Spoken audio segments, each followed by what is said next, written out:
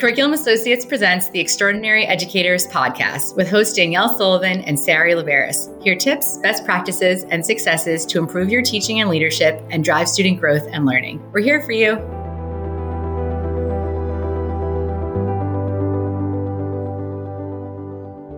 Hi, everyone. Welcome to the Extraordinary Educator podcast. This is Danielle.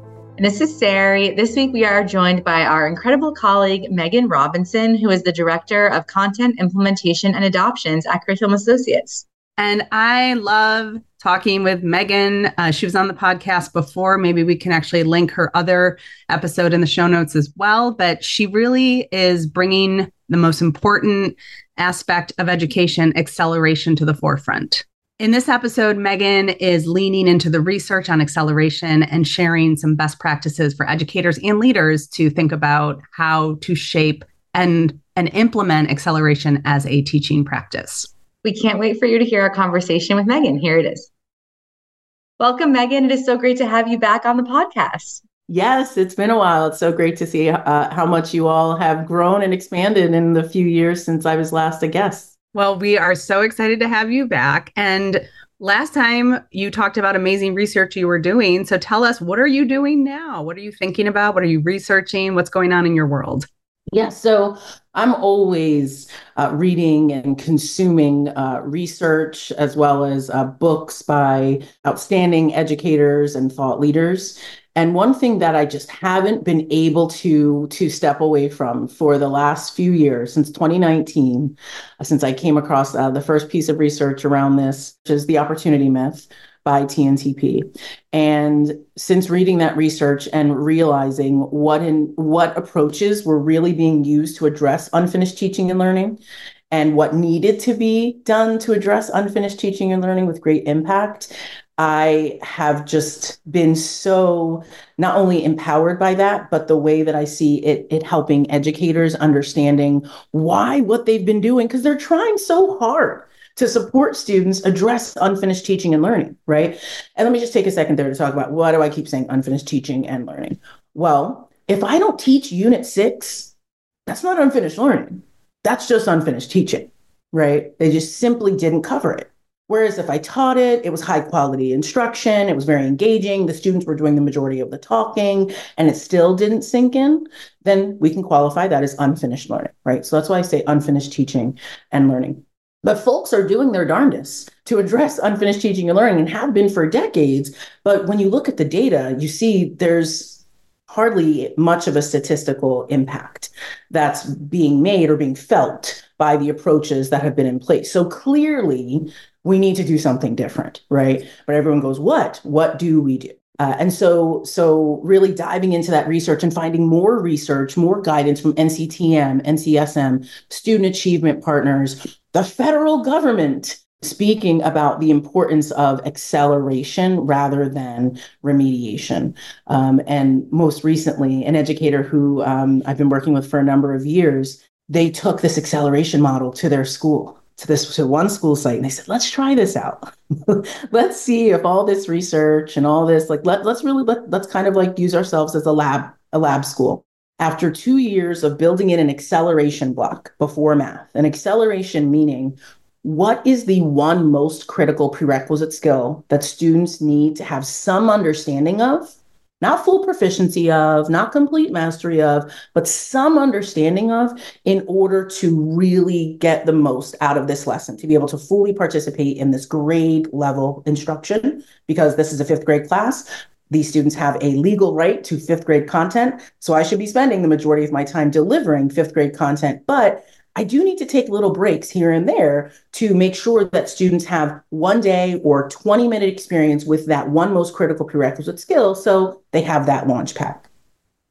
Well, they did this for 2 years, where they built that acceleration block at the beginning of math, 20 minutes every day. And in 2 years, they saw the proficiency increase from 17% students proficient to 50% of their students proficient.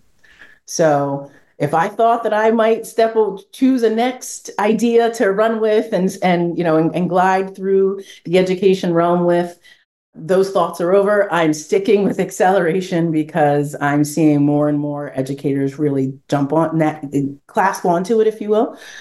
And then they're seeing the impact. They're seeing an increase in student confidence. They're seeing an increase in student participation. They're seeing an increase just in students' overall identity as students.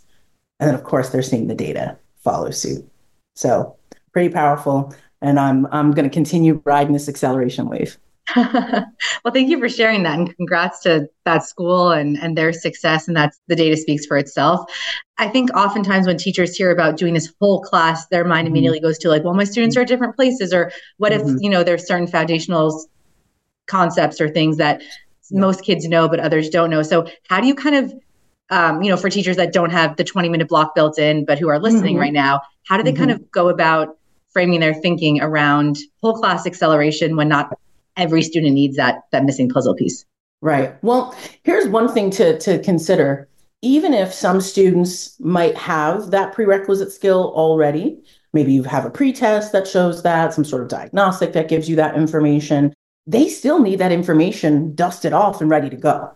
So everyone needs that information. Some just need it dusted off. Some need an actual dip, in the pool in order to be fully prepared for what's coming. So I think there's an opportunity there to sort of shift the thinking of saying these students don't need it. No, everyone needs this information ready to go. Some students need a little more work with it in order to be ready to go than others, but everyone needs this skill ready for this week, right? So I think that's one way to start shifting the thinking rather than excluding students or saying these students don't need it.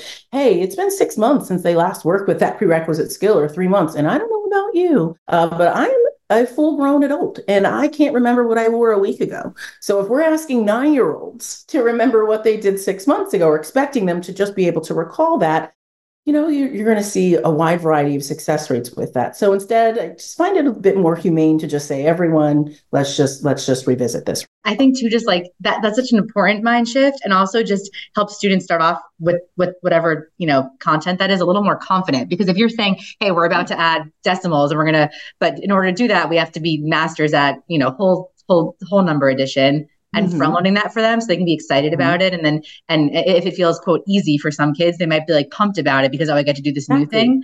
That's really important. So thank you for sharing that.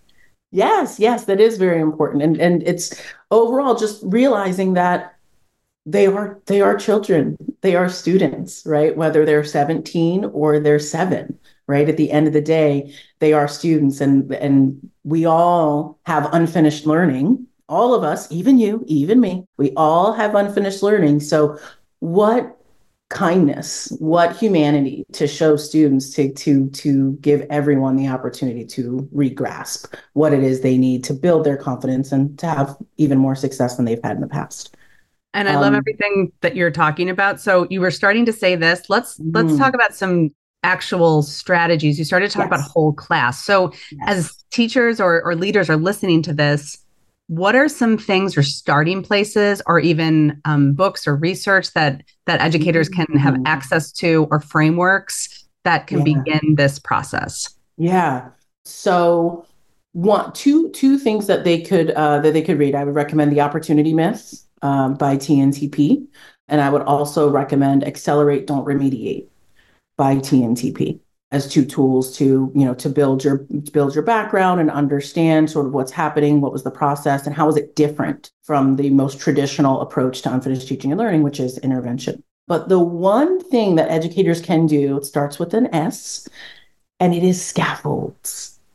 Scaffold the grade level instruction, or scaffold the prerequisite skill. So what does that mean? Well, what scaffolding isn't, it doesn't mean talking slower. It doesn't mean making things easier. It doesn't mean talking louder. It doesn't mean repeating the same thing over and over again. It means having an understanding of how these skills connect to the prerequisite content. And then during your whole class instruction, being able to plug in the opportunities where you're going to remind students of some prerequisite information that they need for that moment. So rather than, I described earlier, a district or site that took 20 minutes to do that, and then they dove into the grade level instruction, whereas what you're doing whole class is taking that 20 minutes and weaving that 20 minutes of information throughout your grade level content lesson so that along the way, students have these nuggets of information that move them more and more forward within that grade level content.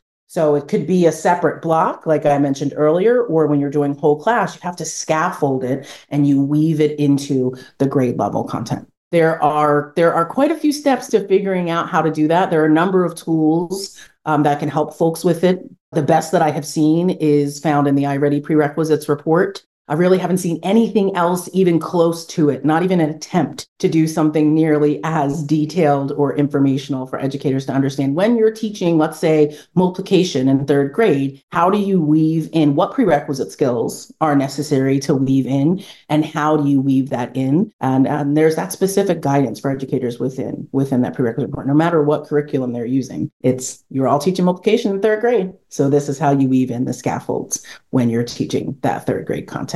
So I would say, yes, scaffolds. Learn how to scaffold, understand what scaffolding is, understand what scaffolding is not, and then you apply that to your whole class instruction. And that's what the majority of that research shows. TNTP and the other piece that I mentioned, Accelerate, Don't Remediate, is about scaffolding instruction and doing that during whole class instruction. Awesome. And we'll be sure to link those in the show notes for our listeners. So Megan, that is all the time we have for today. Thank you so much for all of your expertise and tips and insights. It is always so great to hear. Get inspired by following us on social media, and please tag us in your posts on Twitter at Curriculum Assoc and on Instagram at MyIReady. If you have feedback about the podcast, a topic of interest, or want to be a guest, email extraordinaryeducators@cainc.com. Subscribe where you listen to podcasts. And if you'd like to help more educators like you join the conversation, please leave a review. And remember, be you, be true, be extraordinary.